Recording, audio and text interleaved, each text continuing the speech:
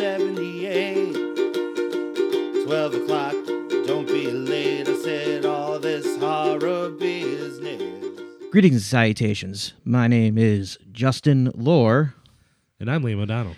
And you are listening to episode 64 of Horror Business. Horror business. And today, or tonight, because it's like 9 o'clock here, we are joined by a very special guest from the potato capital of the world. I don't know where I was going with that. Is Boise the potato capital of the world? Confirm or deny, Devin? I'm gonna say deny because realistically, aren't that many potatoes here? So you don't use like potatoes for currency there? Potatoes are just neat. They're Fair neat. enough. It's Devin Boudreau from Rejection Pact. Hello. Can we start this off just with a simple? We'll just get this out of the way because this isn't what the podcast is about. Yeah. But I just want to start off with this. 'Kay. Okay. Your band is sick. Thank you. Yes. I appreciate that. It's very good. You know, I'm an old person, Yes, you are. and elements of your band remind me of things that got me into hardcore, and that makes me very happy. That's honestly what we're going for. Like, we obviously like all kinds of music and whatnot, but we were like, yo, let's play the kind of hardcore that we got into when we like really started to like enjoy hardcore, and it's from like the mid 2000s. So we're like, let's rip off bands from that era, and it's long enough ago that it's not going to seem like quite as obvious as those that came out around the same time. We would have probably seemed like literally everyone to know. I mean, I don't know if no one would care, but I appreciate what you're saying. No, but I do like the fact that we're far enough removed from that era of hardcore where bands can cover like Carry On now, Oh yeah. and people lose their fucking minds. Like not like Sure. shitty ironic. Like we're gonna like I remember I used to be in a band back in the early 2000s, and What band? we were called Cold Like December. We were like a grade Terrible ripoff band. name. Terrible Fuck you. name. Oh, I'm sorry. It's not the Revolver Method. We were like a grade Turning Point ripoff, but we played with this one band that in like 2002, 2003, they covered Finch. And That's we a were like, bold you move. can't do that. But you could cover Finch now, and No, people would you fucking couldn't. go crazy. No, you couldn't. You could. I would chain the doors and set the place on fire. I mean, don't get me wrong. I don't like Finch, but people like Finch. That first bit's sick. I can't. I'm a big fan.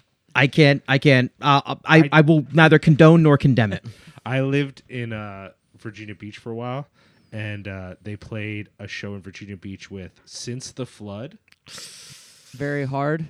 and what was the other band? It was like one of these bands whose name sounds like they really want to be like a mysterious metal band. Slow Gherkin. No, it was something like The Mystery or The Oracle or some bullshit. Oh. It was like a member of an actual like fun metalcore band in his new band that was like kind of metalcore but also kind of dark tranquility, you know? Oh, Veil of Maya? No. Veil of Maya is one of those bands that does the note, you know, the like dong note, you know, Yeah. whatever the fuck. Yeah, that but they're is. named after a Cynic song, so I'm okay with that. Stop. There's nothing good about Veil of Maya. They're named after a Cynic song. Anyway, we don't have time to discuss Liam's terrible This taste in isn't a- music. My terrible Terrible you take, know Liam's. what? You know what? Veil of Maya has a couple tracks, Get the but I'm surprised they're still a band, to be honest. You know what, Devin? Keep that shit in Boise. All right? That's what I say. They do well here, but I haven't seen them since 2008. So I understand. I mean, I definitely went to a full-on metal fest, and they played it, and there was really only one band on the whole lineup I wanted to see. It was at the TLA, and I just sat in the balcony, like, banging my head against the wall till the one band I liked played. What band was it? You know what's really upsetting? I don't even remember anymore. That's how much that band mattered to me. But at the time, I thought it was worth it. So Liam was there to see Bring Me the Horizon. So in this episode, we're going to be you talking so about hard. two movies that are not only both directed by Stuart Gordon, not only do they both star Jeffrey Combs, and not only do they both star Barbara Crampton. Barbara Crampton. Both films are very loose adaptations of works by celebrated racist and all-around shitheel H.P. Lovecraft. We are talking about 1986's From Beyond and 1995's Castle Freak. I mean, look, it's hard to ignore H.P. Lovecraft's deep impact on modern horror, including racism. But still, y'all should understand. Justin is talking shit on a man whose characters he has tattooed on himself. It happens. So, we're not Lovecraft haters, but we become Lovecraft haters when other people try to ignore the fact that besides writing some good books, he was also a giant racist. Lovecraft is the literary version of Morrissey. Oh, God. It's the truth. It's the truth. That's very accurate.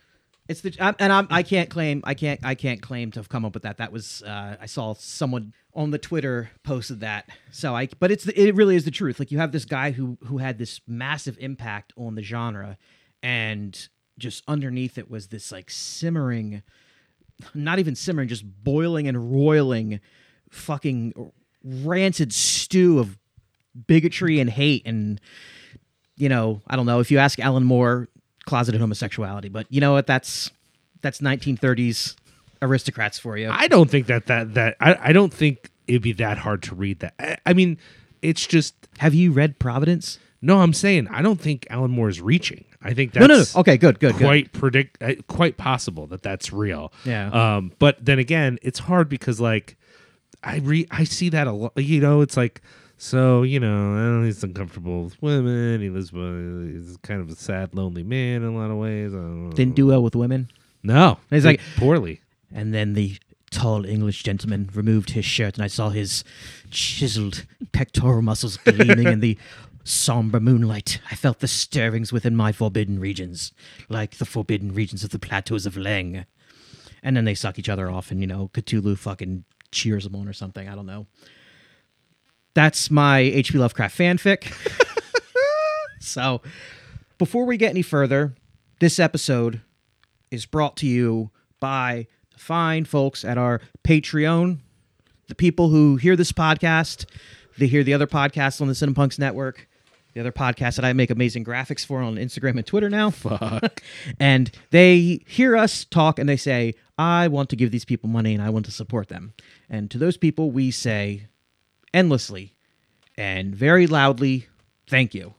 I don't feel that I do much of note or much that is worth commending, but it makes me feel good that there are people out there who hear what I do and hear what we do, and they're like, we want to help these guys out. So if you've done that, thank you very much. And I swear by the old gods and the new, we will have Patreon exclusive content. My brain is mush today. I mean, we could make matter too, if you know what I'm saying. I'm putting this out there right now. If you hear this and you're a Patreon subscriber, if you want Chisholm, if you want a video of me, let's get weird about this, wearing a Cthulhu mask because we're talking H.P. Lovecraft and nothing else.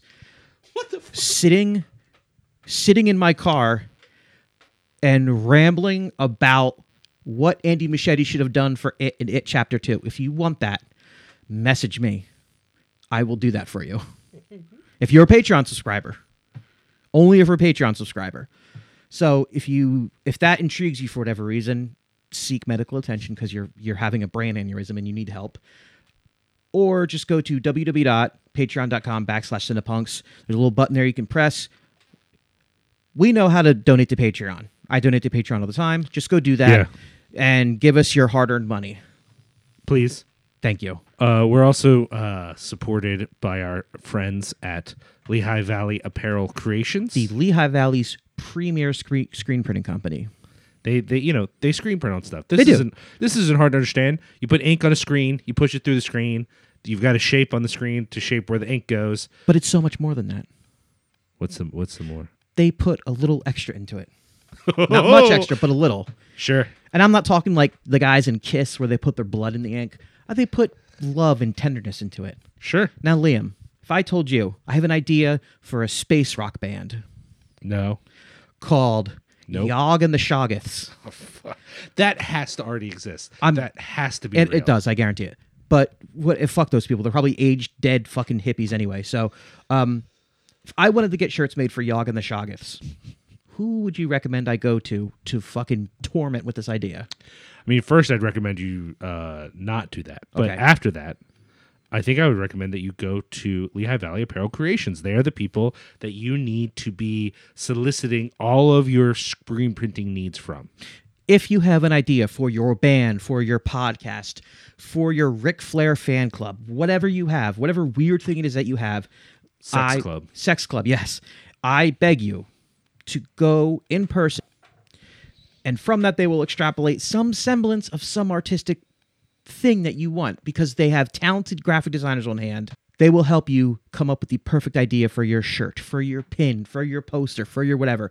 They will walk you through every step of the process. And they're very patient. They have the patience of a saint, like a real saint, like actual, like a John Brown level saint. They will help you out with that. So if anything we said intrigues you, go to www.xlvacx.com for more information. That's www.xlvacx.com. But, listeners, I beg you very, very, very somberly, whatever you do in this world, whatever choices you make, whatever path you walk, do not let those X's fool you into believing that Chris Reject is anything within the fucking galaxy of straight edge. He's not. He's a drinker. He's not a good person. And he doesn't like youth of today. And if you don't like youth of today, you can't be straight edge. It's a fact. I don't like youth of today. You can't like youth. You can't not like youth today and not be straight edge. I feel like I know that are straight edge that don't like youth of today. Okay, let me put it to you this way. I do, but yeah, let me put it this I way. know people that don't. Chris Reject likes Speak Out more than he likes Looking Back, Whoa. which is a sin, which Jesus died for. Look. We're not here to discuss Crippled youth versus bold. We're not here to discuss Chris Reject's music Shortcomings. tastes. Many myriad shortcomings. Yes. They're legion. Otherwise, this would be a Defiance, Ohio podcast, and it's not. Yeah. It'd be a podcast about people with bad face tattoos, dogs that they hop trains and they wear top hats. You could take whatever that means. I'll let you decide what that means. Now, this is usually the time in the podcast where I would look at Liam and I would ask him what he was doing in the horror-related genre, what he has done recently. But we have a guest today. So, Devin, have you done anything recently involving horror? I watched Blood Harvest today for the first time. Oh, Blood Harvest famously... wait, if I'm right, this is the one that has Tiny Tim in it, right? Yeah. Yeah, dog. What'd you Interesting. think of that? I'm glad I watched it. I didn't think it was very good, but It's not good as far as, let's say, I don't know, the quality of cinema therein. But a lot of people seem to enjoy it for the eccentricity of the performance. Did that live up to your expectations, or was it not as wild as you expected? it was kind. I mean, I only watched. I literally saw the trailer once whenever they did the re-release of it or whatever, Sure. and I thought it was gonna be much more not like a snuff film, but definitely pretty sketchy. And there's definitely sketchy stuff in it, but at the end of the day, I was like, this kind of tame.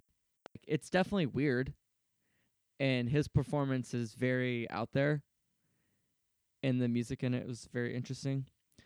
But I mean, at the end of the day, it kind of was just it was fine. I'm glad I watched it. I wouldn't ever watch it again, but Yeah, I think it's a bit overrated. I like it, but I think it's a bit overrated. But I think I would possibly get the Blu-ray just because I think the special features are probably pretty cool. But I've only watched it on they had it on Shudder with that's I watched it on Shudder today. yeah. I'm interested in hearing more about it because I think the production was kind of crazy. Who put the Blu-ray out? I think it was.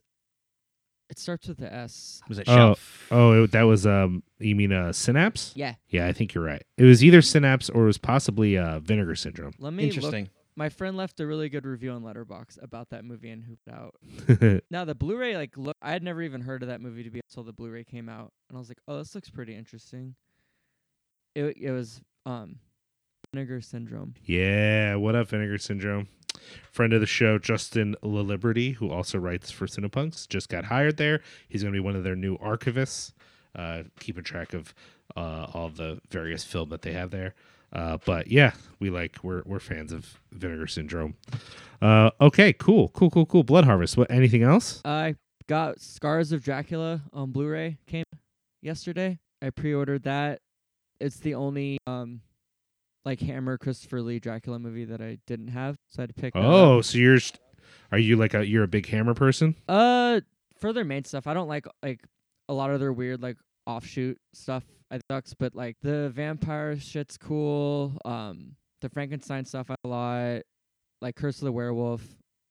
All of their mainstays I really like a lot, but all of their kind of random other horror movies I think are kind of whack and boring. Okay. Mixed on it. I feel you. I've never actually seen Scars of Dracula. It's definitely not good. But I there's a with and this one he turns into a bat a lot. And if I remember, because I've saved it on, I want to say they have an HD rip of it on YouTube, and I've seen it on VHS when I was a kid. But I want to say that you can definitely see the string the bat is hooked to. Sure. So I'm definitely trying to see that on Blu-ray and see how bad that looks. And if I remember correctly, this one is a little more close to the actual Bram Stoker Dracula. Some of the story arcs from that are actually much more in this movie. But from what I remember, that's definitely not very good. You're really selling me on it right now. It's all about 1972. That's my favorite, probably Christopher Lee Dracula one, just because it's so fucking out there. Yeah, I agree with you on that. I'm a fan of that as well. I need to watch more. I feel like my Christopher Lee Dracula knowledge is very shallow. I need to catch some more Johns. I got a Christopher Lee Dracula tattoo on my leg. Big fan. Sick. That's what's up. Yeah. Anything else you want to talk about? They put the Purge TV show on Hulu. Watch that and probably have a real bad time this weekend. Okay, what do you think about the movies? Are you a Purge fan? I thought the first three. Do they have 2 or 3? I think it's 3. I think they have 4 at this I point. think we're up to 4. Oh no, yeah, they have 4. I liked the first 3 a lot for what they were, especially the first one. The newest one, the prequel, I thought was kind of cool, but definitely felt like it was maybe much more woke than it needed to be. But I kind of feel like at the point they're just running the idea into the. I'm very curious to see what the TV show's like. No, it has terrible reviews. Here's my thing about the wokeness of the prequel, John.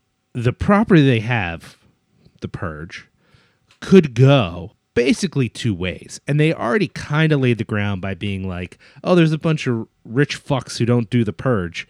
That's already leaning left. There's some opportunities there that you could go the other way if those were all I don't know, limousine liberals who are hiding in their mansions. But you kind of got the feeling that that's probably not who that was, that these were leftovers from the Reagan era who were hiding in their mansions. Absolutely. So for that prequel, I think they just sort of put the nail in the coffin of just in case you were wondering where we're going with this idea, ding, ding, ding, there it is. I was kind of don't get me wrong, it was a little heavy-handed, but I don't know, my feeling on it, I had heard ahead of hand, oh, it's so over the top, heavy-handed, and then I went to see it, and I kind of thought, wait, which of us was going to The Purge for subtlety? Who amongst us was I just really thought The Purge would really give me a nuanced view of the American political life. I really appreciate the unspoken context that the Purge presents. Yeah. So yeah, it's dumb. It's it's basically taking something I like and making it dumb. You know what I mean? It's Justin, you enjoy vegan comfort food, right? Yes.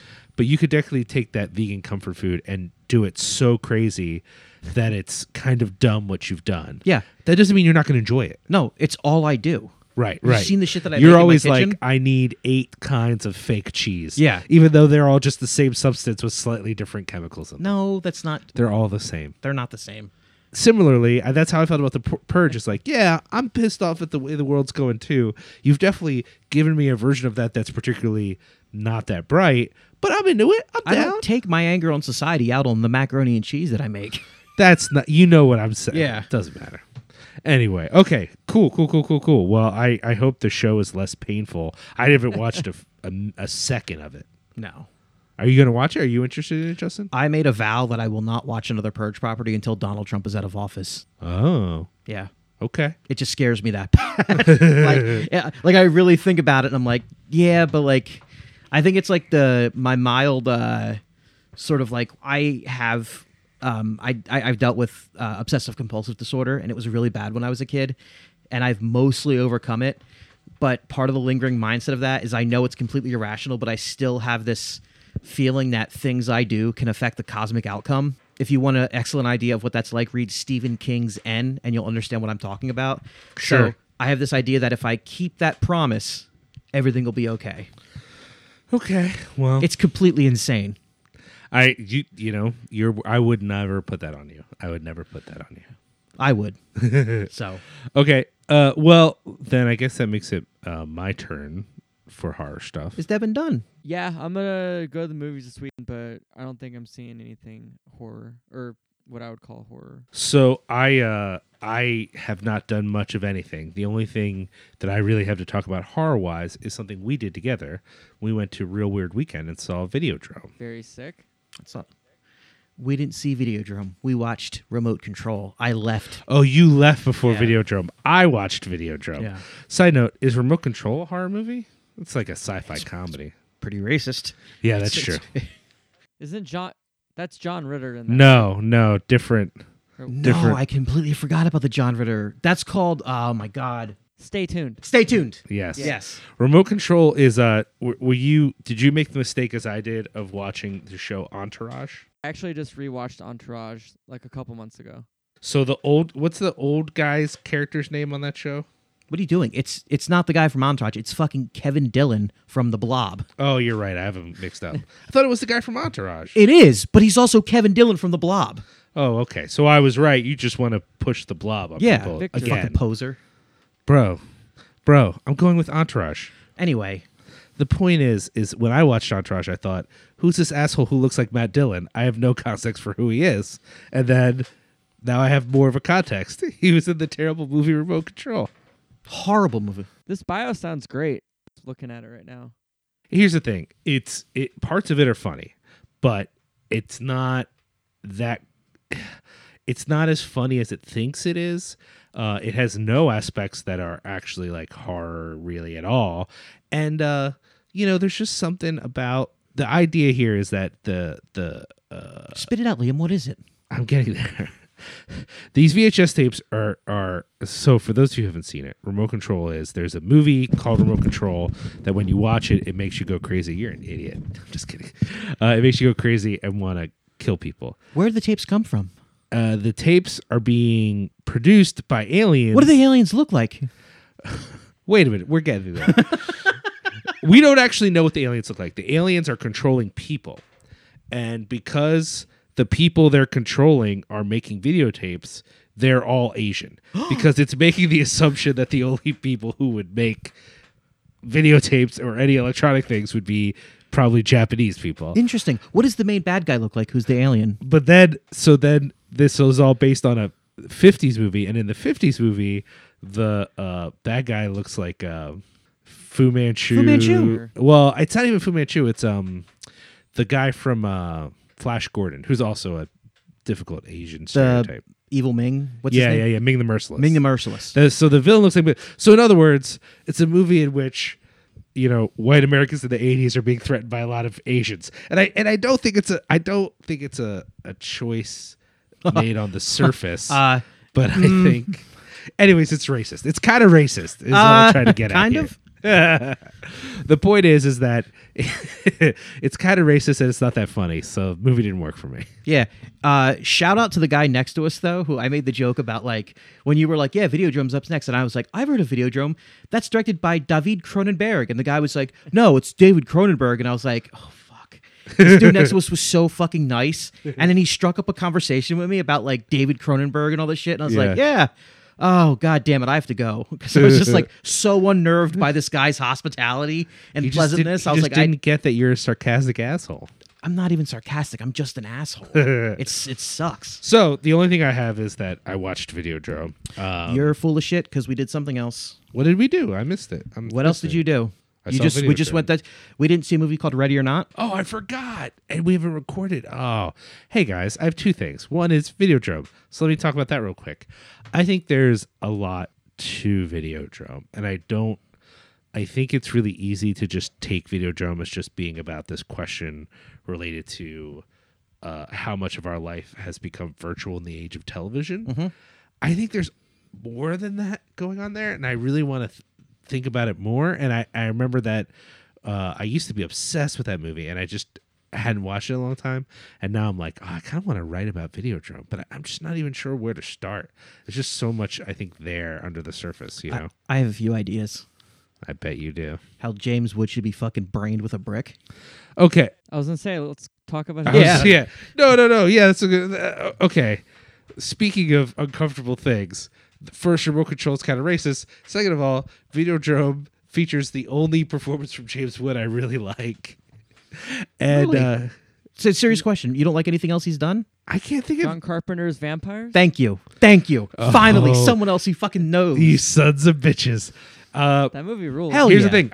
I do like vampires. I'm not part of the anti-vampires group. It's not on my list of actually not good John Carpenter movies.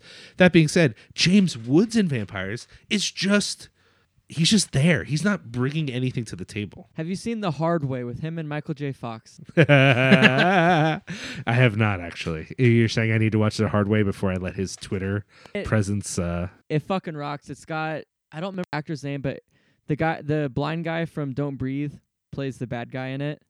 Oh, sure. Yeah. I actually love him, though I don't like Don't Breathe very much. But it's like a good, either late 80s or early 90s, like action comedy. Big fan. I mean, don't get me wrong. He was in that movie with Sylvester Stallone and Sharon Stone, where Sylvester Stallone tried to be sexy. So I guess that's good. What? You don't know that movie? Did you just imagine this movie? No. It also has Eric Roberts in it, so I'm very familiar. Don't give me a look. Eric Roberts been in some great movies. Eric Roberts is in that new shitty movie with Kevin Sorbo. I know. That's a fucking. That's a Oh. shame. This is like one of the reasons I'm glad we're not doing Eric Roberts as the fucking man anymore, because now we don't have to try to cover that bullshit. Anyways, Eric Roberts, James Woods, and Sylvester Stallone and Sharon Stone are in a movie where a bunch of people are explosion experts, and they're all trying to screw each other over to get this like money. And so it's like in all these situations where they should just be shooting each other, they're just setting various explosives and setting them off. That's actually pretty awesome. It's so bad. The worst part being that Sylvester Stallone's like, no, let's do a lot of full nude scenes of me. It's going to be really great. People are going to be really turned on by me pretending to have sex with Sharon Stone. It's really sexy. And it literally looks like he's with Sharon Stone. They're both nude, but he's passing some sort of massive child out of his butt. Because he's just straining and looking really upset while he's supposed to be looking sexy. You just can't figure out, like, how do humans enjoy coitus in a way that's enjoyable for other people? I wouldn't know. I'm Sylvester Stallone. I feel like I've seen this. It's... Is it called The Specialist?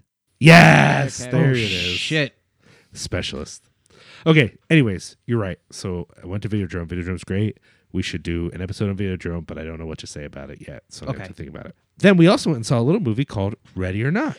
This movie was so much fucking fun. I was literally screaming in the movie theater with how happy it made me.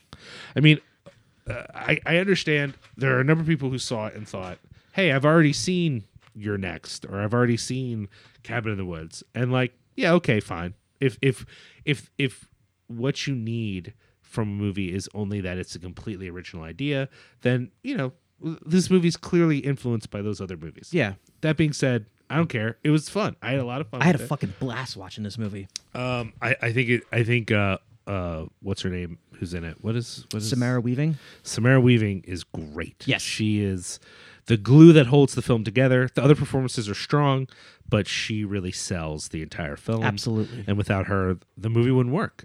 I don't think anyone was bad. I thought everyone was pretty good. I think the creepy aunt is a little bit. I thought that was perfect. I thought she was a little over the top for me. I kind of think it worked though.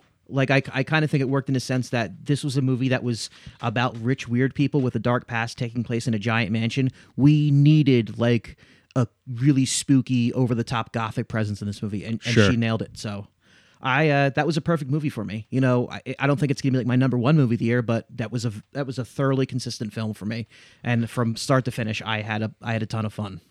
I mean, I think there's just something for me very pleasing about a film that seems to suggest that the only way the rich and powerful can be as rich and powerful as they are is because of their immoral deals with Satan.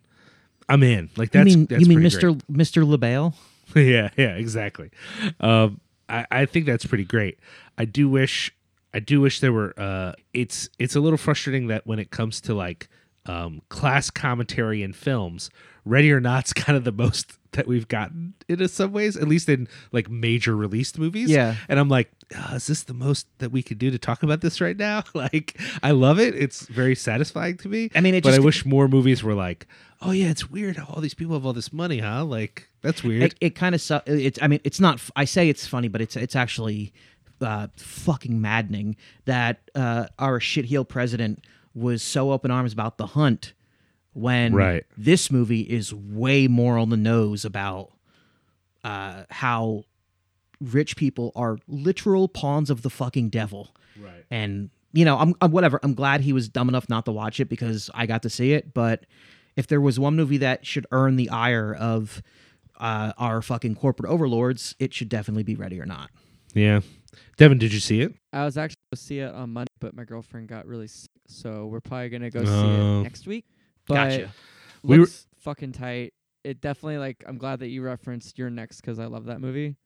So if that's As do I. the vibe of it, I'm all in. Yeah, It I mean, also- I think it's a little more polished, which Yes. maybe is a negative for some people, but I thought it worked. It's fun. It's definitely I didn't feel a lot of I was on the edge of my seat, but I wasn't scared. It was like it felt more almost like actiony to me, which I don't mean as a criticism. It just was less. You're just excited. Yeah, I was like very much like in the moment. There was a lot of tension. There was no real fear present. Right.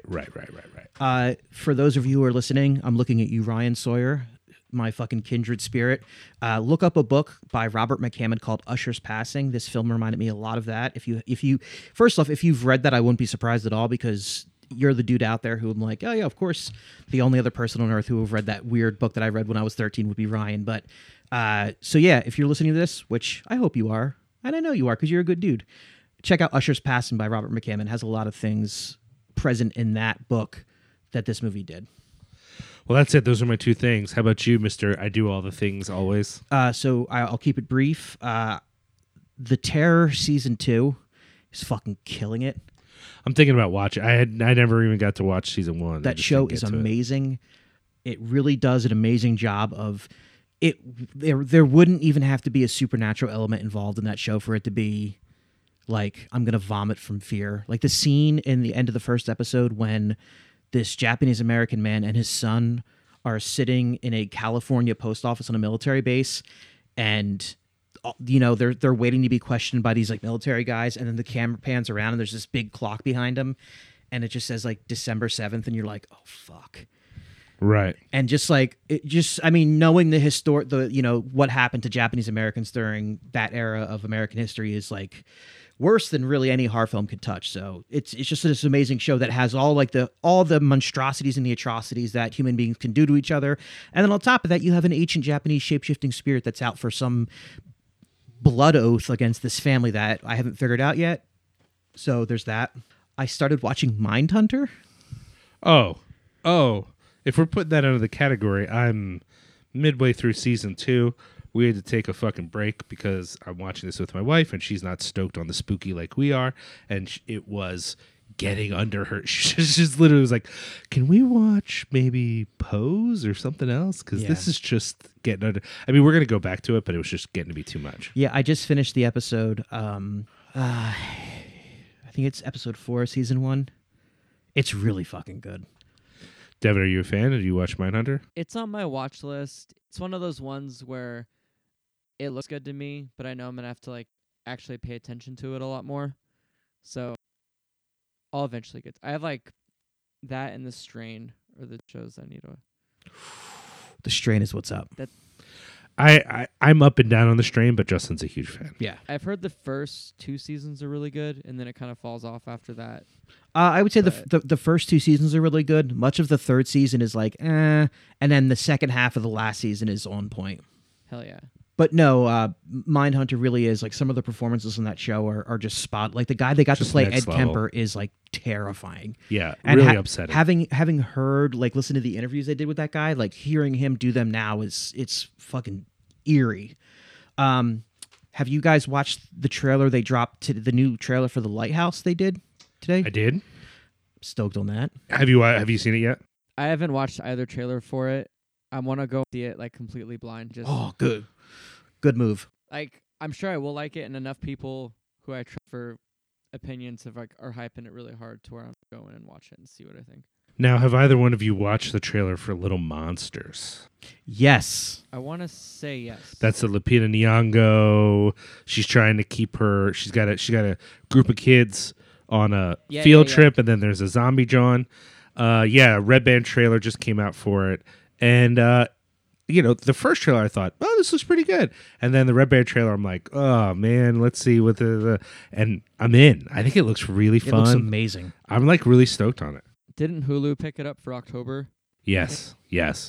So I'm about that. I do like. Side note, I like that all these streaming services pick stuff up and then just say like it's their original production, and you're like, you didn't produce shit, man. You're the distribution company. Yeah. Like all these people made these movies without you. I mean, Netflix is like banking on so much now. Netflix has made a couple of films, but a lot of their Netflix original productions they didn't produce at all. Oh, yeah. They just bought it when no one else would buy it. Yeah. But yeah, like that movie existed, and then Hulu bought it, and now they're like a Hulu original production. I'm like, all right, whatever. If that's the branding we need to see the movie, I'm okay with that. Do you know the streaming service Vudu? Yep. They're starting to produce originals now. Oh fuck, it's too much. I got an email for it today. It's like our first original series. I'm like, oh man. I've been seeing ads for that Apple TV original series. Oh. No, I have a Roku. Pretty soon Roku's gonna have an original series. Look, hey, if you're out there, Roku, pay us to talk about things on camera, and that'll be your original series. We'll call it Justin and Liam. Nobody would pay and in their right mind would want to see that. The last thing I saw, I don't want to spend too much time talking about it because I wrote a very long review about it for Cinepunks. I've been wrestling with it for about a week now. I went and saw It Chapter 2. I've seen it twice now. I'll say 2 things I liked about it and 2 things I hated about it. 1, movie was way too fucking long. Just too long. Just too long. I felt more than a little ashamed of how relieved I was when it was finally over. 2, I've narrowed down what I didn't like about the movie the most was there's a specific scene. Devin, you saw it, right? Yeah, I saw it. Okay. The scene when they flash back to the fucking clubhouse is so distracting because it almost feels like the movie was like skipping. There's just something that's off about all the performances that I was like, this is really fucking bad. This is almost unwatchable. The pacing of that movie is very It's a night. off. It's a nightmare. Yeah. What I really liked about it was I thought Bill Hader's performance was just fucking amazing. I like how by the end of the movie he kind of becomes like the moral center of the losers because James McAvoy is too fucking cool to actually play a character that Fuck you, everyone can James rally around. McAvoy. He's back on the list. No. His performance sucks. It's in so fucking bad. When he's telling that little kid you have to get out of dairy, I was laughing in the fucking movie theater. Like this kid's 9 years old. What is he gonna like take an Uber to you know what I mean? Like get fucked, James McAvoy. But I liked Bill Hader in that, and then I really, really love how Bill Skarsgård truly upped the fucking viciousness on Pennywise. His eyes in this one when he makes them kind of go all over the place. Yeah. Fucking great. One of my favorite parts about the first one, and Liam and I have talked about this, is when he says to, when he's like talking shit to Bill and he's like, it was real enough for Georgie, wasn't it? Like, that is like God tier level shit talking. Like, remember when I ate your brother? Yeah, it was real enough for him, wasn't it? Yeah, fucker, let's do this. The scene in this one where it's the fucking kid, guess what, you're not going to be able to help him either. I was like, he's back at it. He's back to fucking talking shit to Bill Denbrough. The scenes where he was interacting with children were just made my skin crawl. It was unsettling to watch. I say in the review again, it's like watching a child molester isolate a child and like guilt trip them into getting closer and closer till they can just fucking spring the trap. I liked it a lot more. I took my mom to see it on Sunday. I liked it a lot more the second time around. I was sad there were no cosmic turtles, but you know, what do you want? So if you want to know more of my opinions about that movie, I put a review up. It's on cinepunks.com. Go check it out. Fuck Henry Bowers. Like, they should not have been in this fucking movie at all. That's my hard business review on air for it, chapter 2. No turtles and fuck Henry Bowers. I mean, you wrote a lot about it. They can catch up. I was so angry. Yeah. I was very upset. So I guess we're going to take a quick break. And when we come back, we're going to talk about 1986's cosmic horror picture, From Beyond. We'll be right back. Every journey begins in the mind. A flight of imagination. A vision of what might lie across the universe. Or within the deepest regions of the subconscious. Dr. Edward Pretorius is about to embark on such a journey. It's out of control. You've got to turn it off. Something's coming.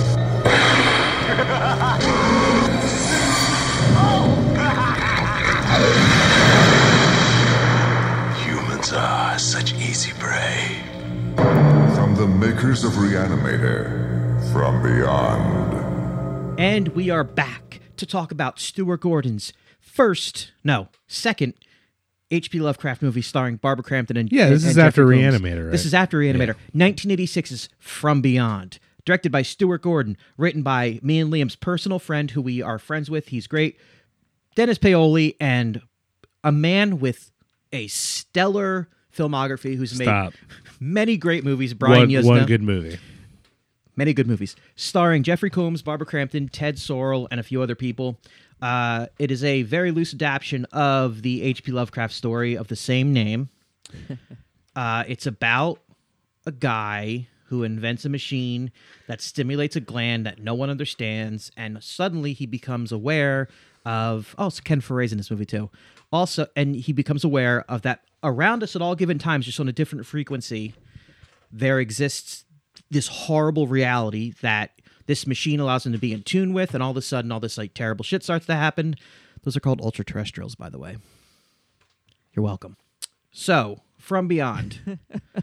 This was a movie that I watched in college way too much.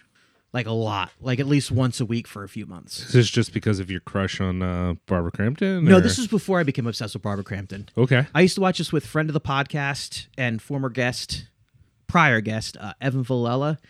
We watch this movie all the time, and I could text Evan right now with like a picture of Ken Foree leaping down the stairs in his underwear about to attack a giant worm with a fucking butcher knife, and he'd be like, "That's what's up." So yeah, this movie has like kind of a special place in my heart. I think the practical effects, I don't know if Screaming Mad George did them, but it looks like his style. It looks like his style, like the stuff that was in Society and Necronomicon. I just love this idea of this embodies everything that I really, really, really, really appreciate about H.P. Lovecraft. This idea that there's this that our reality is just this thin veil upon this other incomprehensible reality that we are just best not knowing anything about. And I think this movie like really exemplifies the weirdness of that. I appreciate that. Devin, what was your first exposure to this movie? It was in college, and I had it on the Netflix mail-in service. I love That's that. awesome. I remember seeing the box video store all the time as a kid with like his stretched face. But I had just never actually rented it, and I was very pleasantly surprised by how much I liked it. Then I just never picked it up, and whenever Scream Theory put out the Blu-ray, I immediately picked it up. And it's, I mean, one of my favorite aspects of the movie. I think it has a really cool color palette through a lot of it. Yeah. And then I just love body horror and just how like gooey the movie is and just gross. I guess that was like my big things I remember watching this time, is that I thought it had really good practical effects, and that for like technically trying to be like kind of a complex I guess, of a story of like these alternate realities or just things that we don't see. I thought it was very straightforward and like not super long. I think the runtime was like under an hour and a half. So I was into that. It was very like to the point. Yeah, I agree. It's interesting how it. I mean, okay, so both Reanimator and From Beyond give you a feeling of a larger sort of space while staying very tight to, you know, a confined area. I mean, you think about it with From Beyond, it's just the house, which, by the way, is just the other side of the doll's house, which they filmed almost the same weekend. No shit. Yeah, they just shot it from a different angle. It's the same house. That's awesome. So they, you know, just this one house that they had access to, and then this hospital where they do a bunch of stuff, which, you know, could easily have been the hospital from Reanimator for all I know. I don't whatever.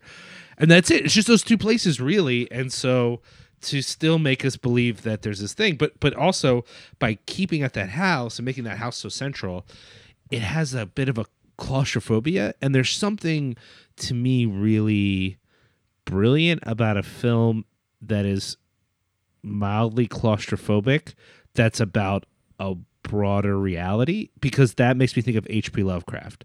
Yeah. Like what to me, H.P. Lovecraft's kind of view of the world is like, it's so big and so mysterious that's why it's so small and so tight and so confined.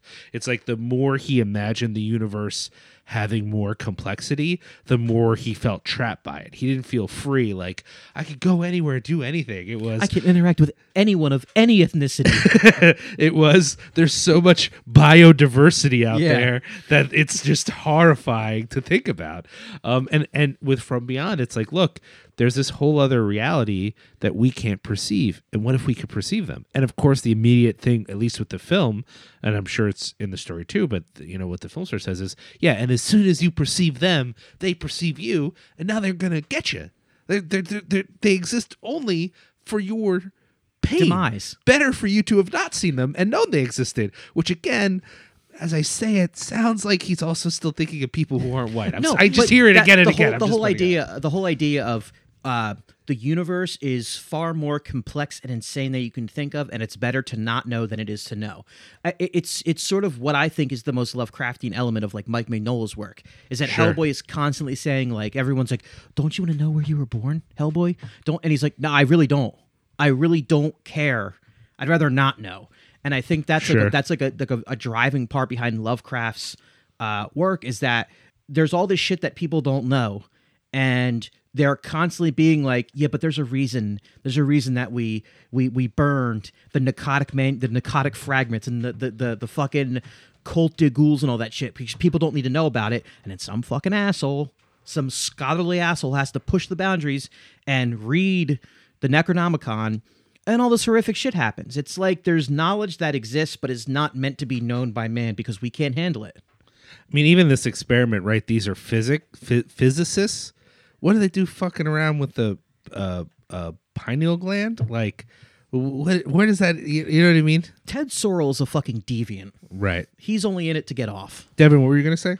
I was gonna say the first time I watched this, all it made me think was The Matrix. Oh, yeah? Why? Like, just because they're like, there's the reality in the Matrix, and then they put them in the Matrix, and it's what, even though there's people that seem like and they know that it's not real, but they're like cool with living that way.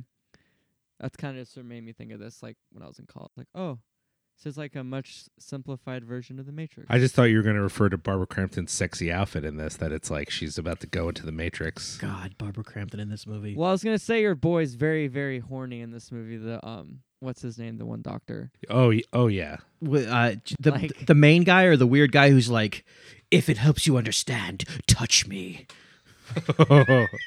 Was it Pretorius, Dr. Pretorius, yeah. Right.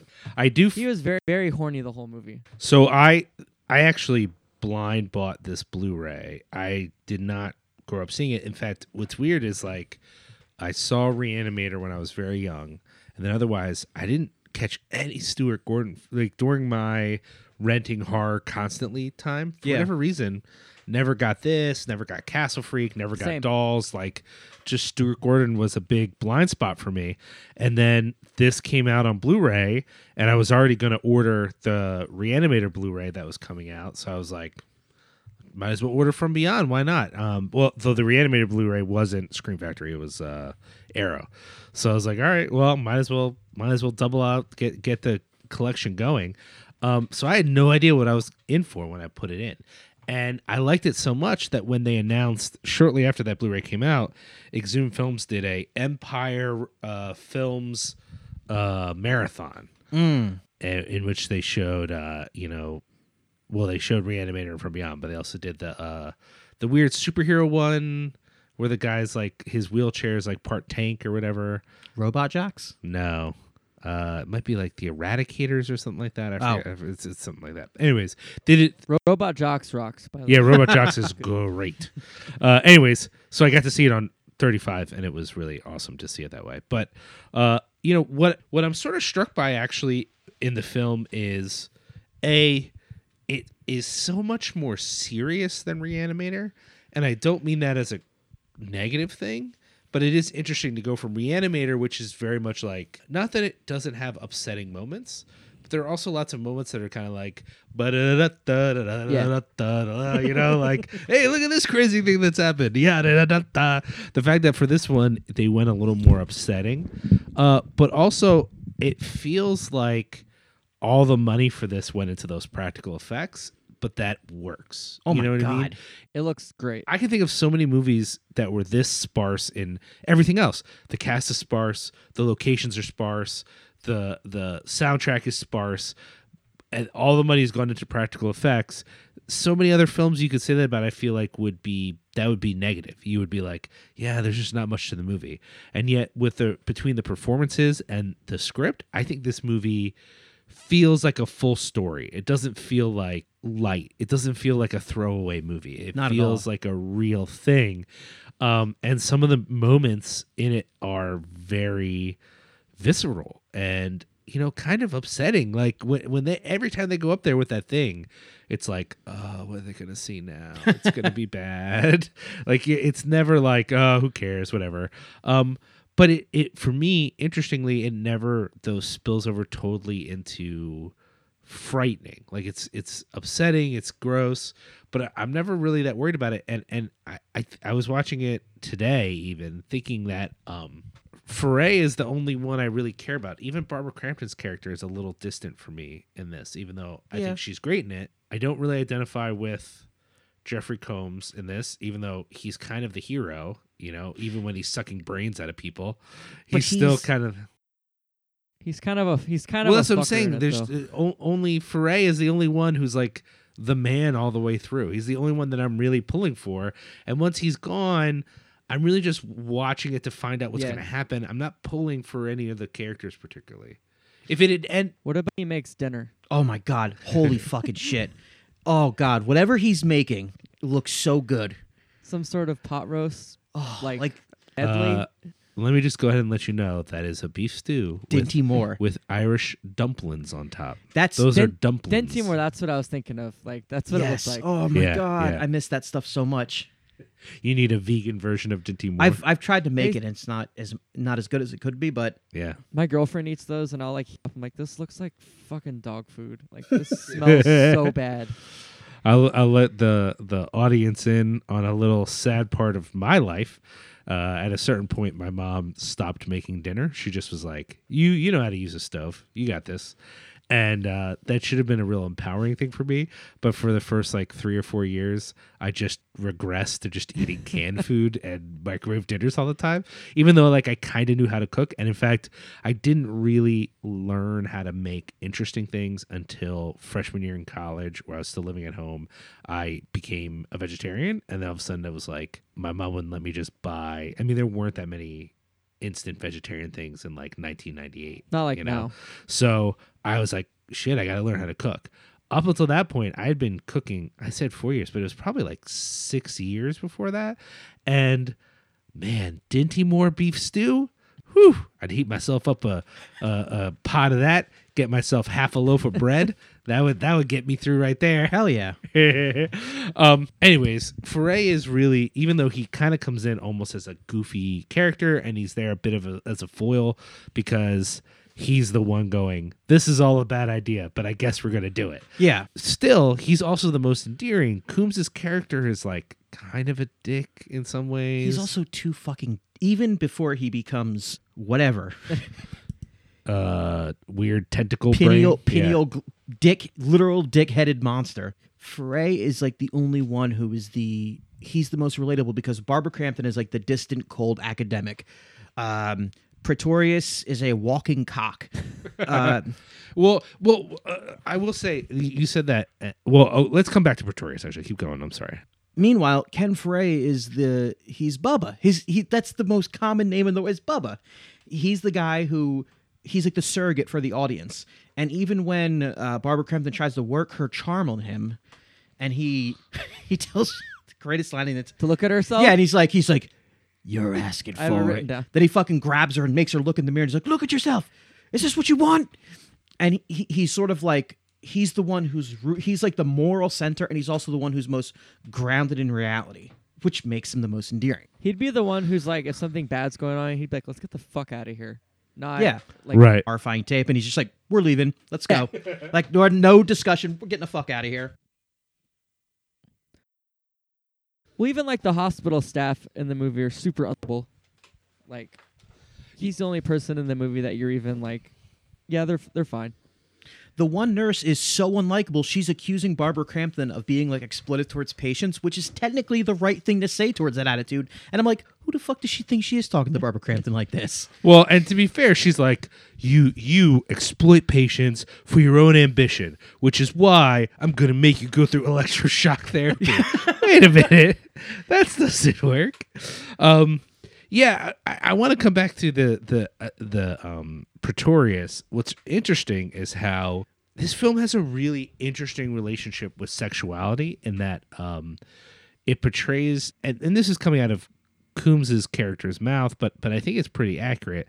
It portrays Pretorius as this kind of like seething source of desire. Yes. All of his deviance, all of his whatever is from that. And then even with what's happening to them, this idea that like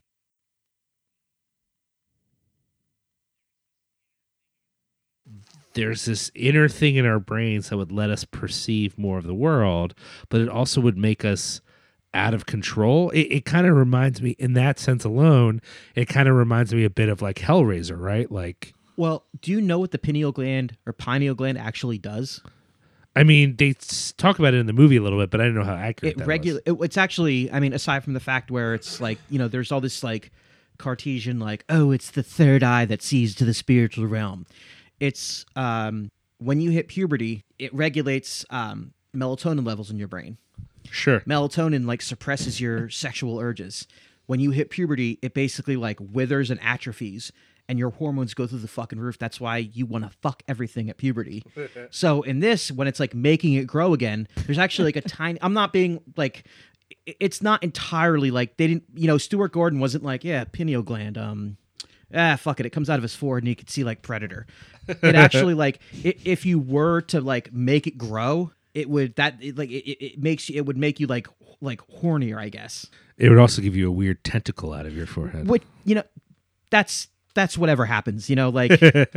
Yeah, I just thought that was interesting. I don't have a grand narrative on you know, From Beyond and sexuality, but I do think it's interesting in that there's all this sexuality going on with them and their pineal glands, but then Pretorius is, you know, this man who is seeking power over these women, and then in this afterworld sense seeking power over them, but that he's also in a sense completely, you know, impotent himself, that he's like compensating for them for that in another way of like wanting to consume and sort of grow and be something else. It doesn't see this at all as like this thing killed him and now he's a part of it, but now he sort of is like, no, this is like my greatest triumph is that I'm doing this, and not like, nah, dog, you're a corpse stuck in another, sort of In Cthulhu, reality. Yeah, you're like in another dimension. And if this machine, if any one of us was smart enough to actually destroy this machine, you would just be stuck in that weird place with all the flying jellyfish eels. and eels. Yeah. But Which sucks. Yeah, no, it's That place it's sucks. the worst. Even when he becomes his like full form, that thing sucks too. Like Yeah. it doesn't suck as a design; it's really cool. But like, it's his overcompensation, I think, for this thing. Like, sure, he's in some sense otherworldly, but all of it's gross and sucky. No Yeah, part Beyond of it is cool. sucks. Yeah, the beyond from which you are from is Sucks. actually pretty shitty. Yeah. This is like a tiny little thing, but I realized watching this the other night, like, oh yeah, I forgot that the opening credits, the graphics for this are really, really fucking cool because it's like a black screen, and then it gradually it becomes like a high contrast image of writhing maggots, Yeah. and it's very fucking striking. It's upsetting. Yeah, it's up there with like, if you want to talk about like opening credit sequences, it's up there with like Twister. I think it's a good opening credit sequence. Stop it. No, I mean it's up there with like Zack Snyder's Dawn of the Dead for me, which is a good opening credit sequence. I'll give you that. There's a few other ones too. I'm just too tired to think of them. Friday the 13th Part 3. I'm gonna go with yes with that one as well. Which we also saw Friday the 13th Part 3 recently. Were you there for the Mahoning? Oh, we did see that. Yeah. But I, in my head, we had recorded since then, but I guess not. That was what, Camp Blood? Mm-hmm. Okay. What else? Devin? Any other thoughts about From Beyond that you want to share with our listening audience? I was a big fan of the watery basement fight.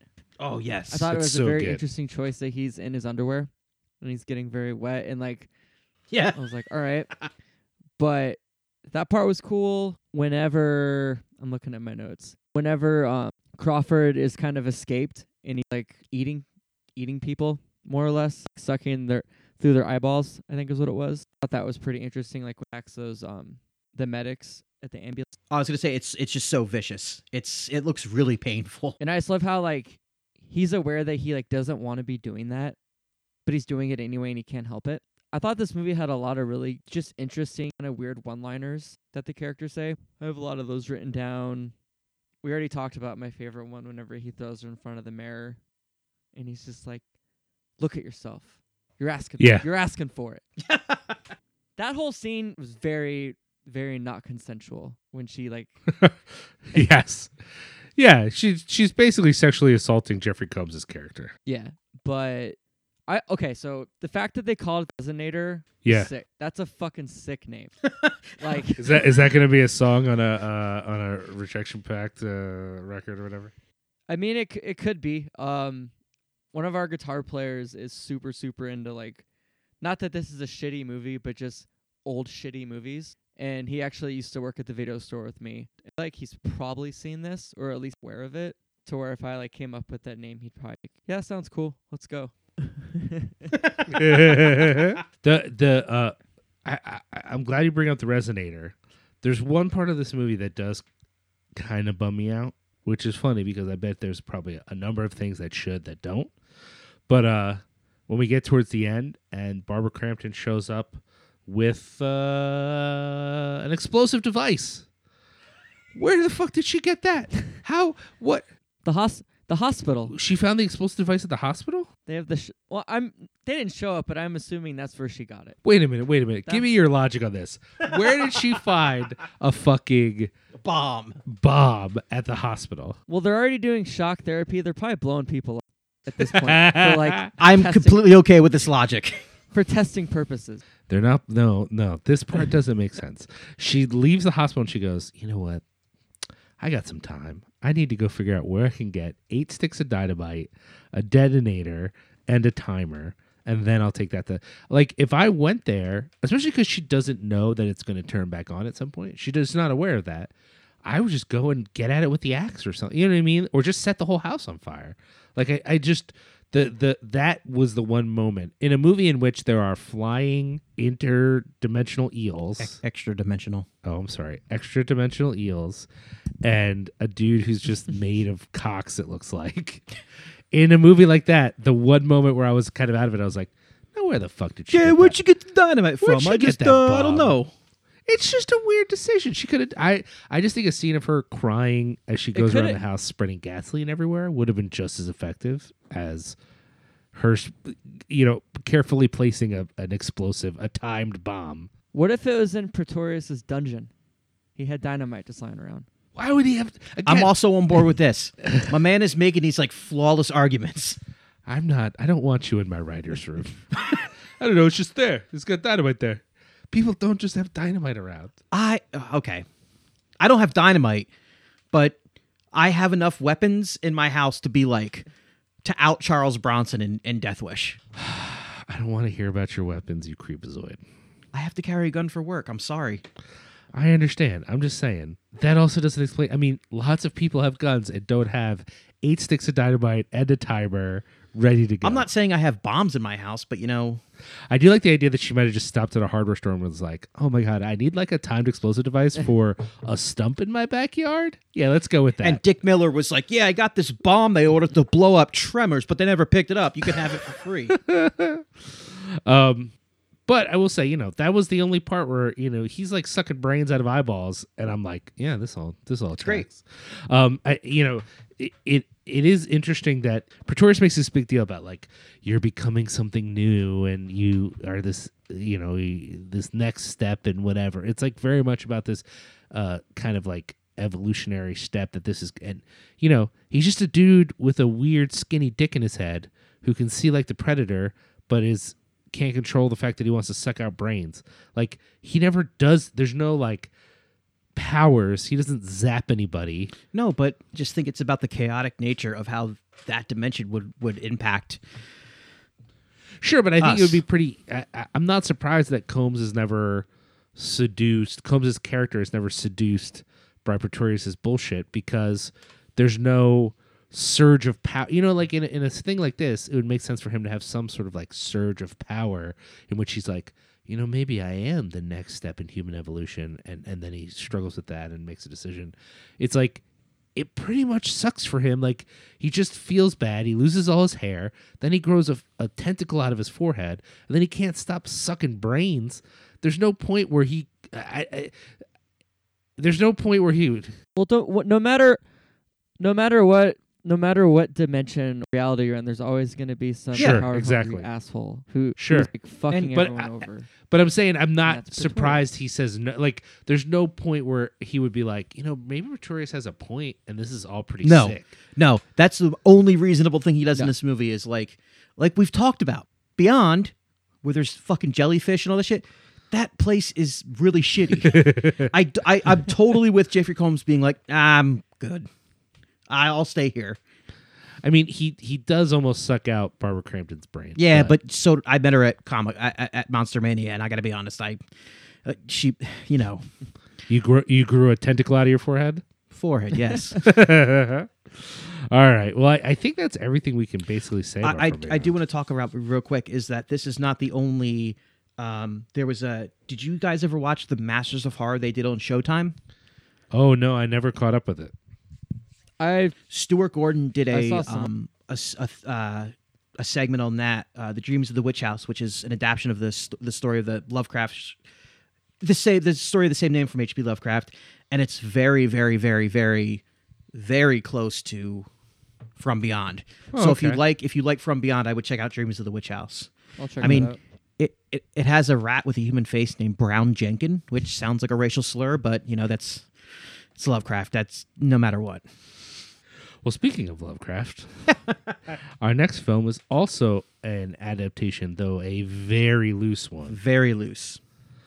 So I guess we'll take a quick break. We're going to take a quick break, and when we come back, we're going to talk about 1995's Castle Freak.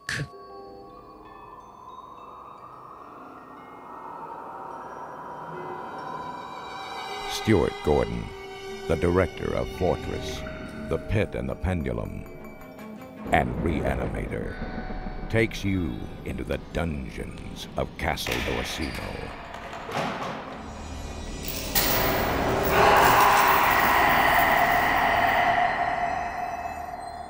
Now an American family Welcome to Castle Riley, lady. will inherit a legacy of evil. They say The castle is haunted. And a master of modern horror.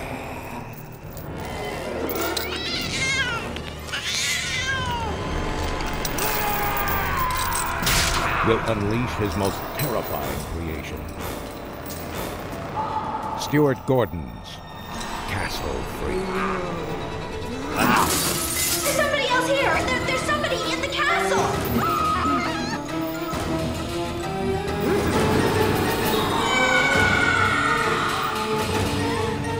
We want you to search the castle.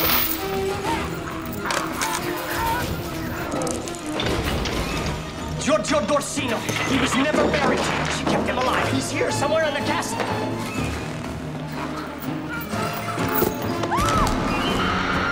There is a madman in here, and my family is in danger.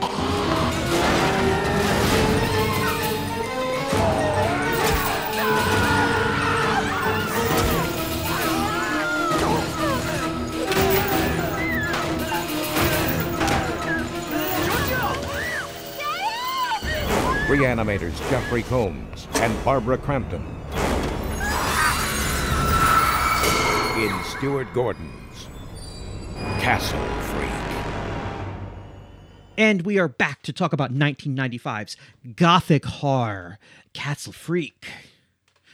Written by Stuart Gordon, Dennis Paoli, and Howard Phillips Lovecraft, based on his short story The Outsider, starring, this is weird, Jeffrey Combs, who I've met, Sure. Barbara Crampton, who I've met, and Jonathan Fuller as Giorgio Dorsano.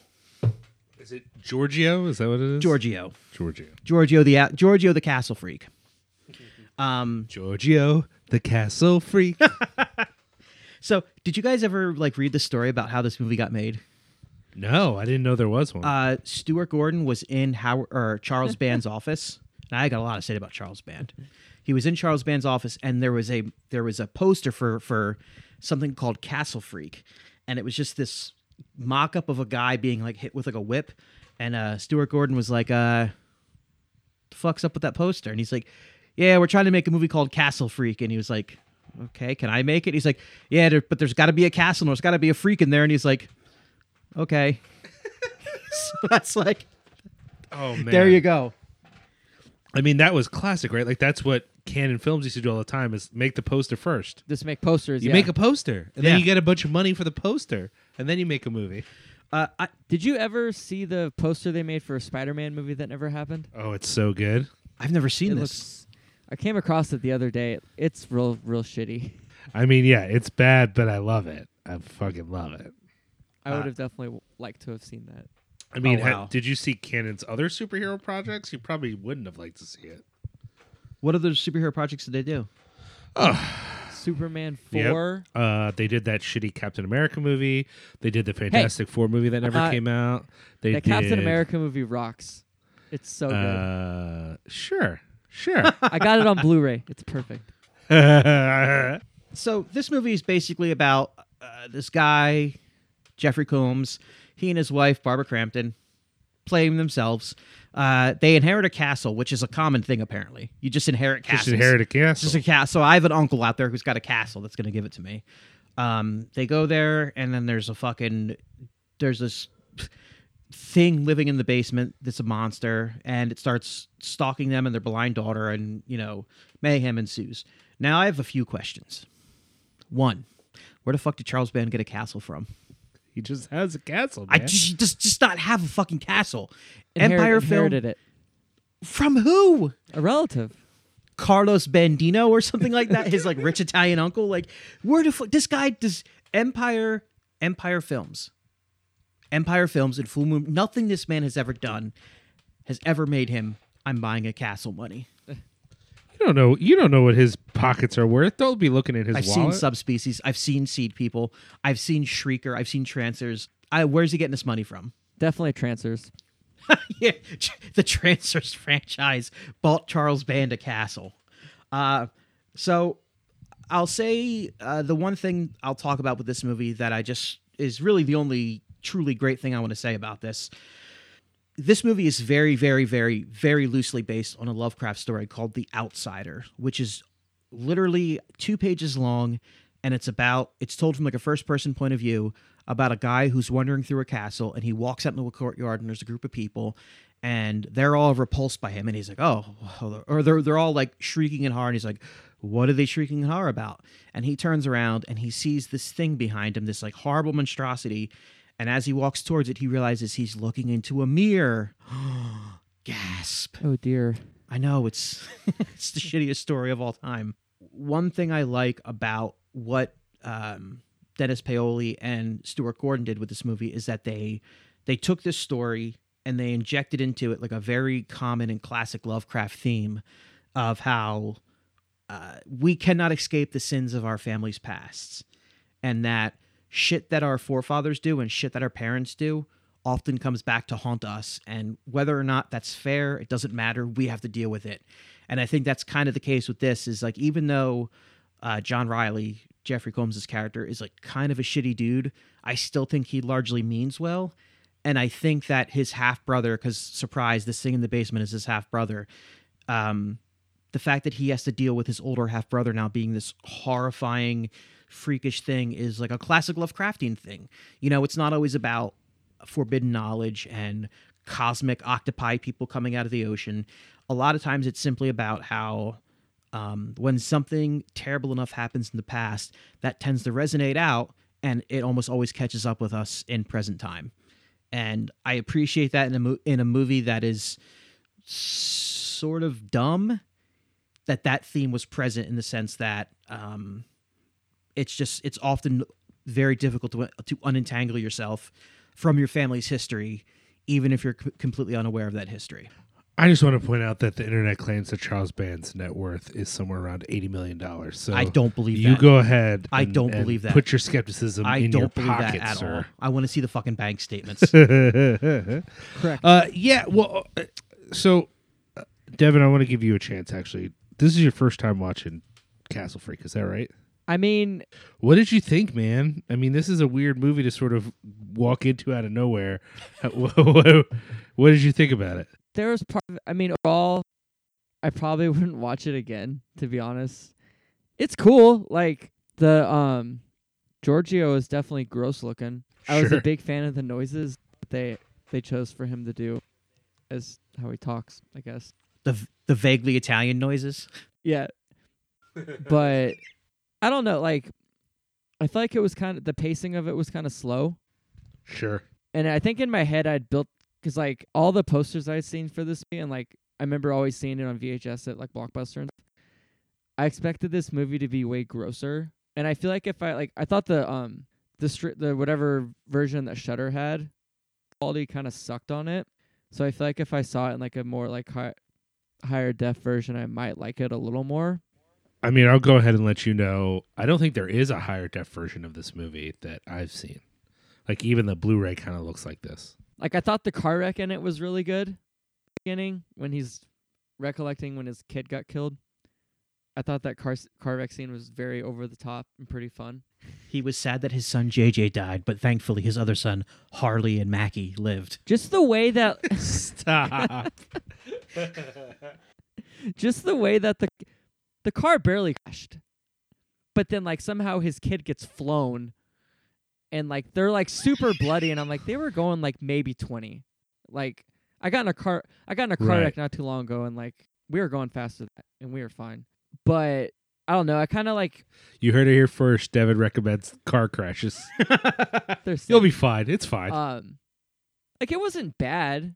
I'm not, like, bummed that I watched it.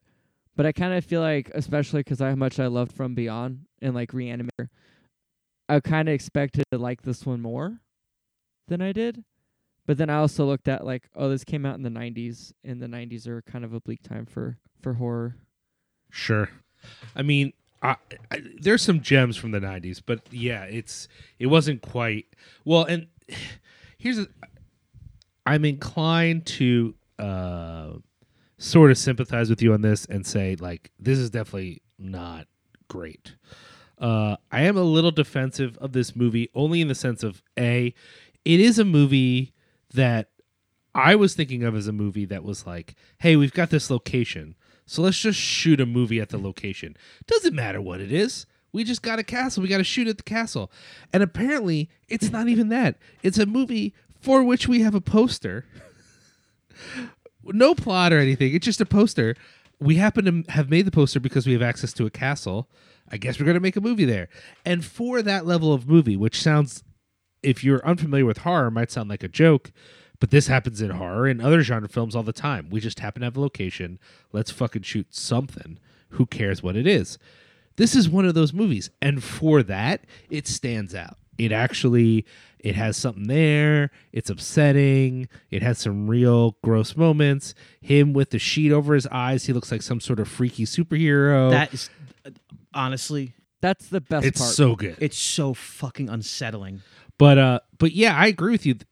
All the setup stuff doesn't. Well, here's basically what Stuart Gordon had figured out up to this point. I feel like is a lot of chemistry. I feel like Combs and the less cool doctor in Reanimator, there's a certain chemistry there. Combs and Barbara Crampton and Ken and Foray and From Beyond, there's a certain chemistry there. In this movie, he's like working with these familiar players, and none of the chemistry for me works. Barbara Crampton is grating and annoying. She reminds me of Skylar from Breaking Bad. Sure, yeah, That's what I 100%. Yeah, I could see that. The daughter, not real, doesn't exist. So naive, she's no longer a character. Liam doesn't believe in blind people. He also thinks Stevie Wonder can see.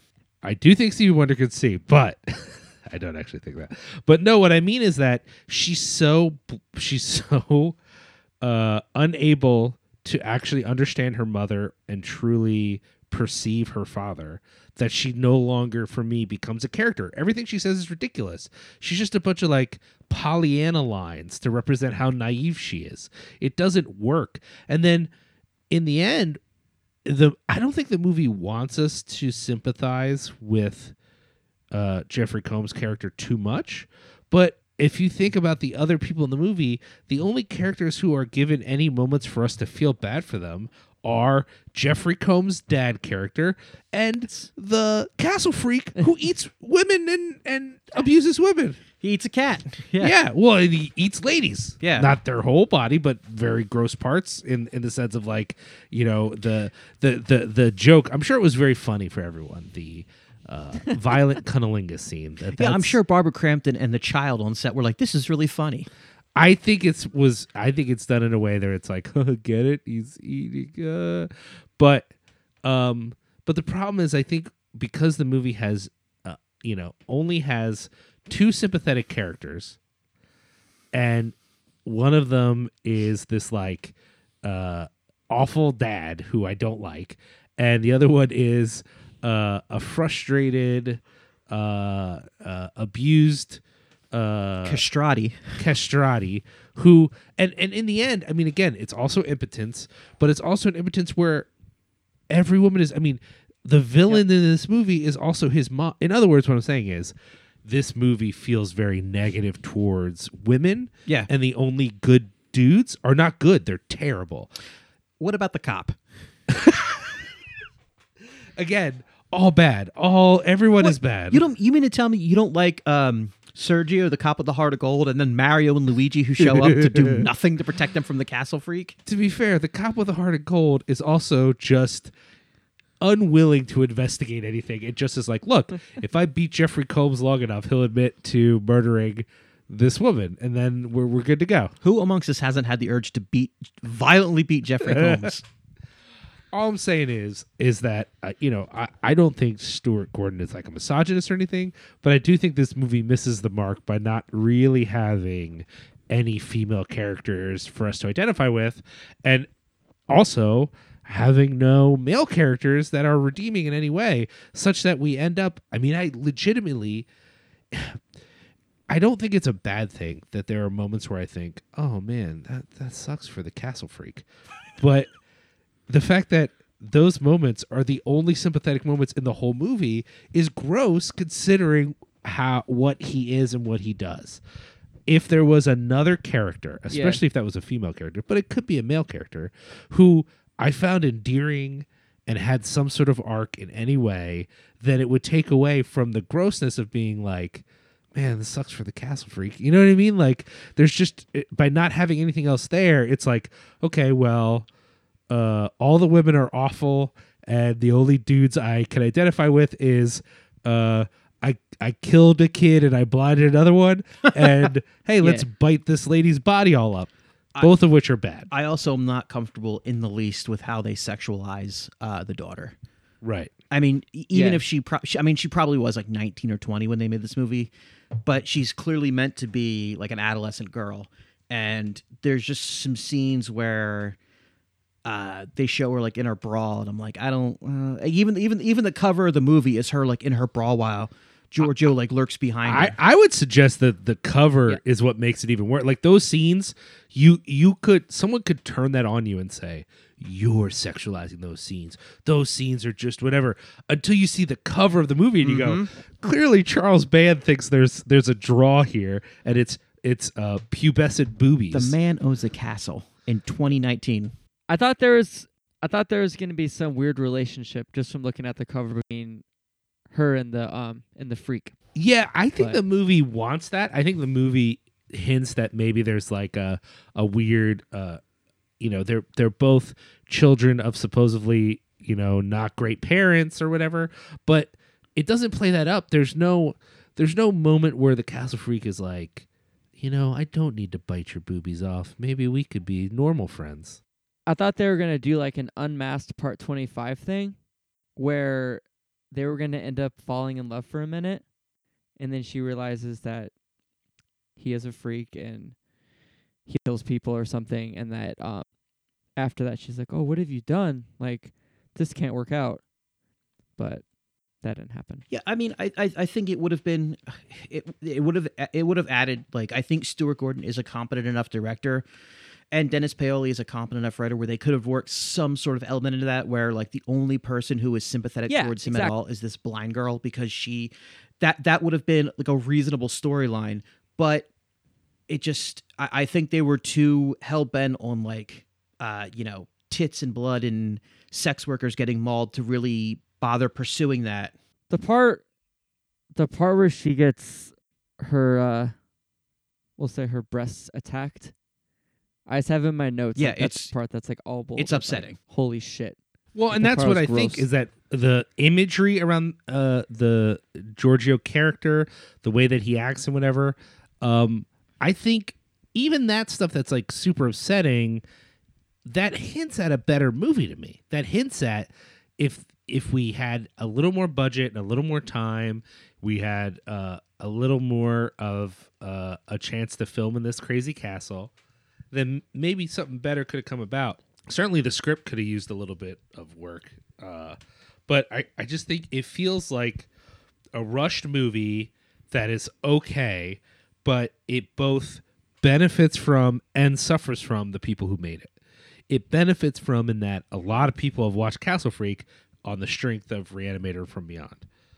It suffers from it because you want something that is a triumph. Like, Reanimator From Beyond are triumphs of over budget. Of like, sure, we've only got this much money, but we're going to do something sick.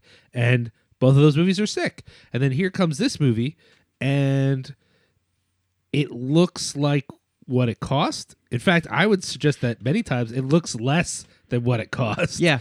So It looks cheap. yeah, it looks significantly cheap. And I don't just mean because it was, it looks like it was shot on video or something, but I don't even just mean the quality of the film itself, but I mean like everything about it feels cheap. Other than the fact that they're in a castle, everything about this movie feels very cheap.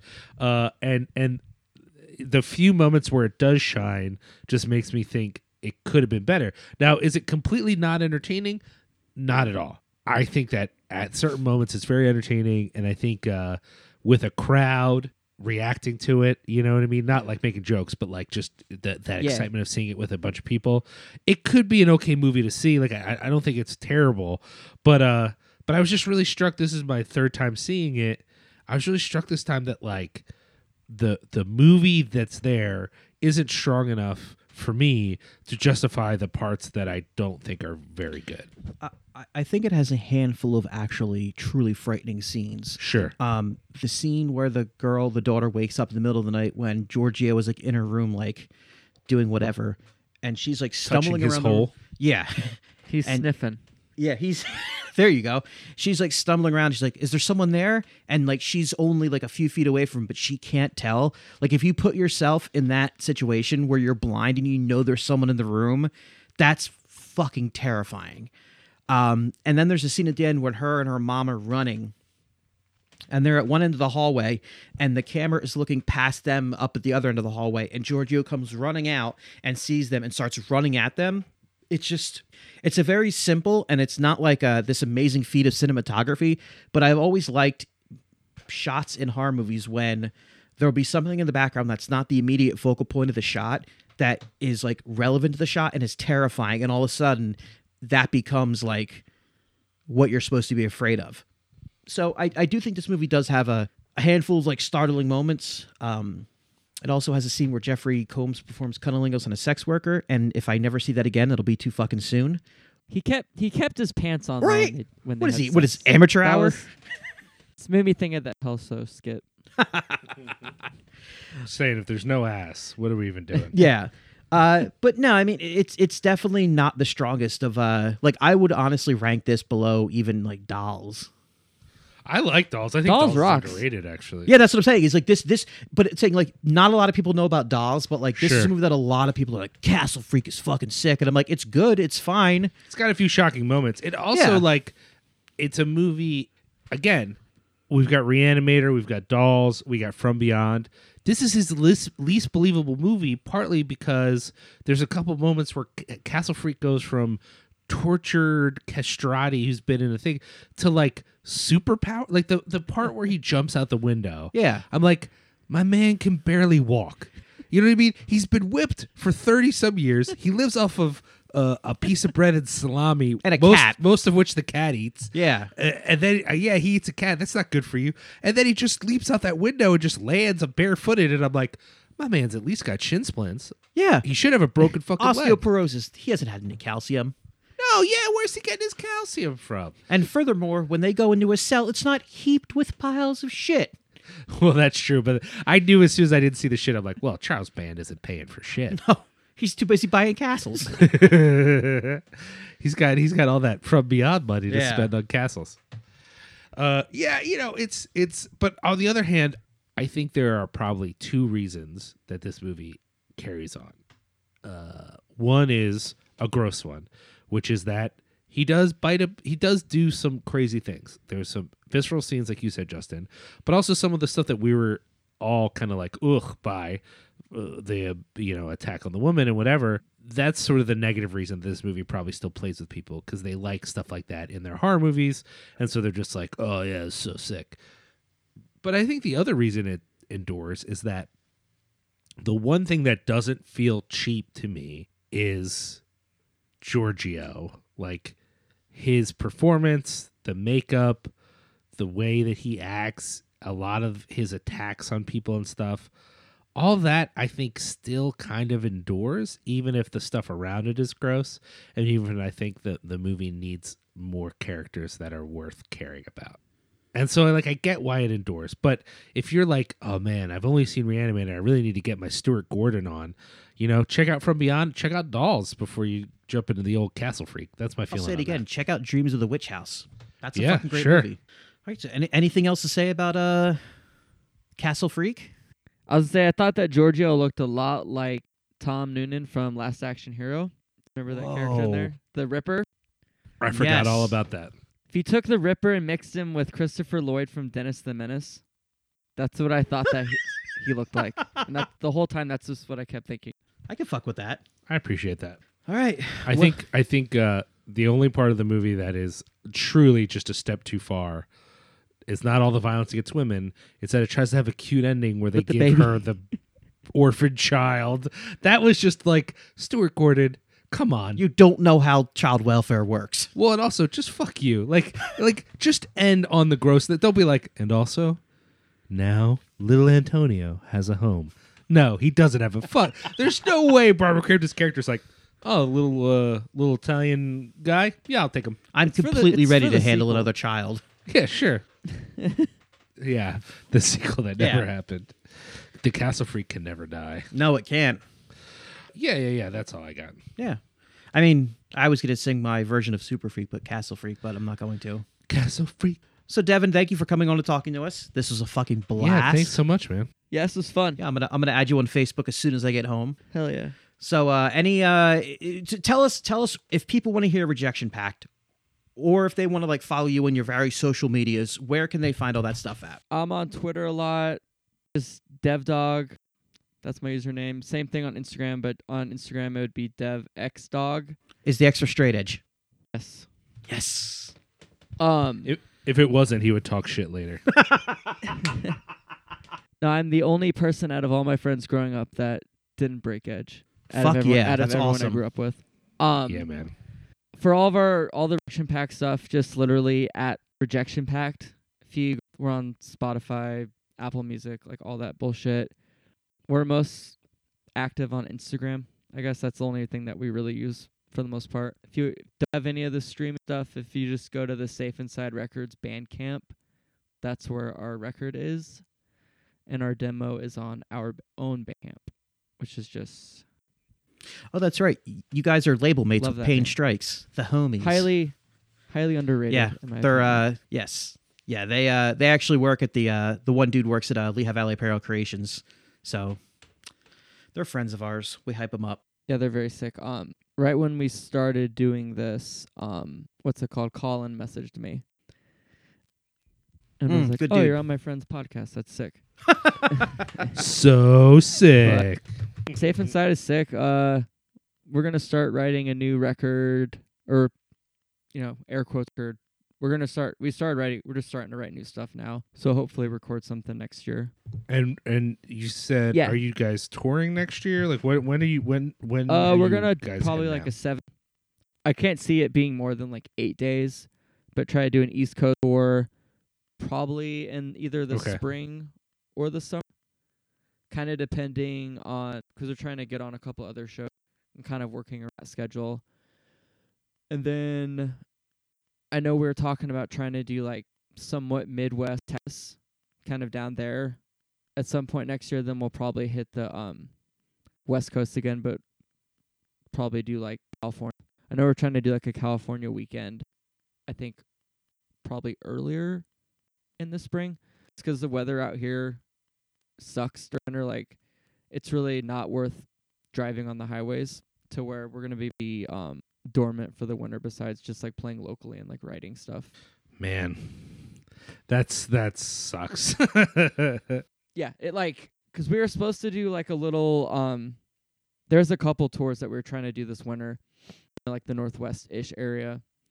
And as we're sitting around talking about it, we're just kind of like, yeah, I don't know, man. Like, these roads, like, I don't know if it's really worth it to like potentially get in a huge car crash to go play. Yeah, that's like to go to a show. that's like I was gonna say that's like Donner Party territory out by there, isn't It's it? bad. Like, basically, to get here to Seattle and Portland, there's literally one highway, and so if it gets snowed in, it's closed. And then we're gonna try to like go down to like Denver and stuff, and we still might, but even that road's like pretty crazy. Ugh, man. Well, there's only one choice. Got to move somewhere else. Well, thank you so much for coming on the show. We're really happy to have you on, and thanks for picking such fun movies to talk about. Hell yeah, we really appreciate it, man. Thank you so much. Well, thanks for having me. Yeah, I'm glad. The pleasure was all on the East Coast. The pleasure was all on our side. That's the super fun. So I guess that's about it. If you want to know more, you can go to Hell yeah. www.cinepunks.com. We have a lot of cool stuff on there. Articles, movie reviews, some other cool podcasts. I don't know. Liam does like 50 podcasts on there. Stop. If you listen to us on iTunes, just remember to rate, review, subscribe, and download, and leave us a nice review. Leave us an honest review. Let me say that. Just say, if you want to say like Justin Lore sucks, I'd be like, okay, join the club. But yeah, feel free to engage. You could follow Don't us on, actually do that. You could follow. Well, yeah, please don't. It'll ruin my fucking day. It'll give me an instant panic attack if I see that. You can follow us on the Instagrams and the Twitters at the Harbiz666. If you're on the Facebooks, I think it's the Harbiz666 there as well. Feel free to interact. I run most of that stuff. So if you want to say what's up, say what's up. If you want to say square up, I think H.P. Lovecraft's not racist. I'll say, cool, you're getting blocked. And until next time, just remember, fuck Victor Salva. Fuck Victor Salva and fuck Jeepers Creepers 3 coming out in theaters again. Fuck all you. Is it? Oh, yes. Gross. Yeah, fuck them. So gross. All right, we out. Peace.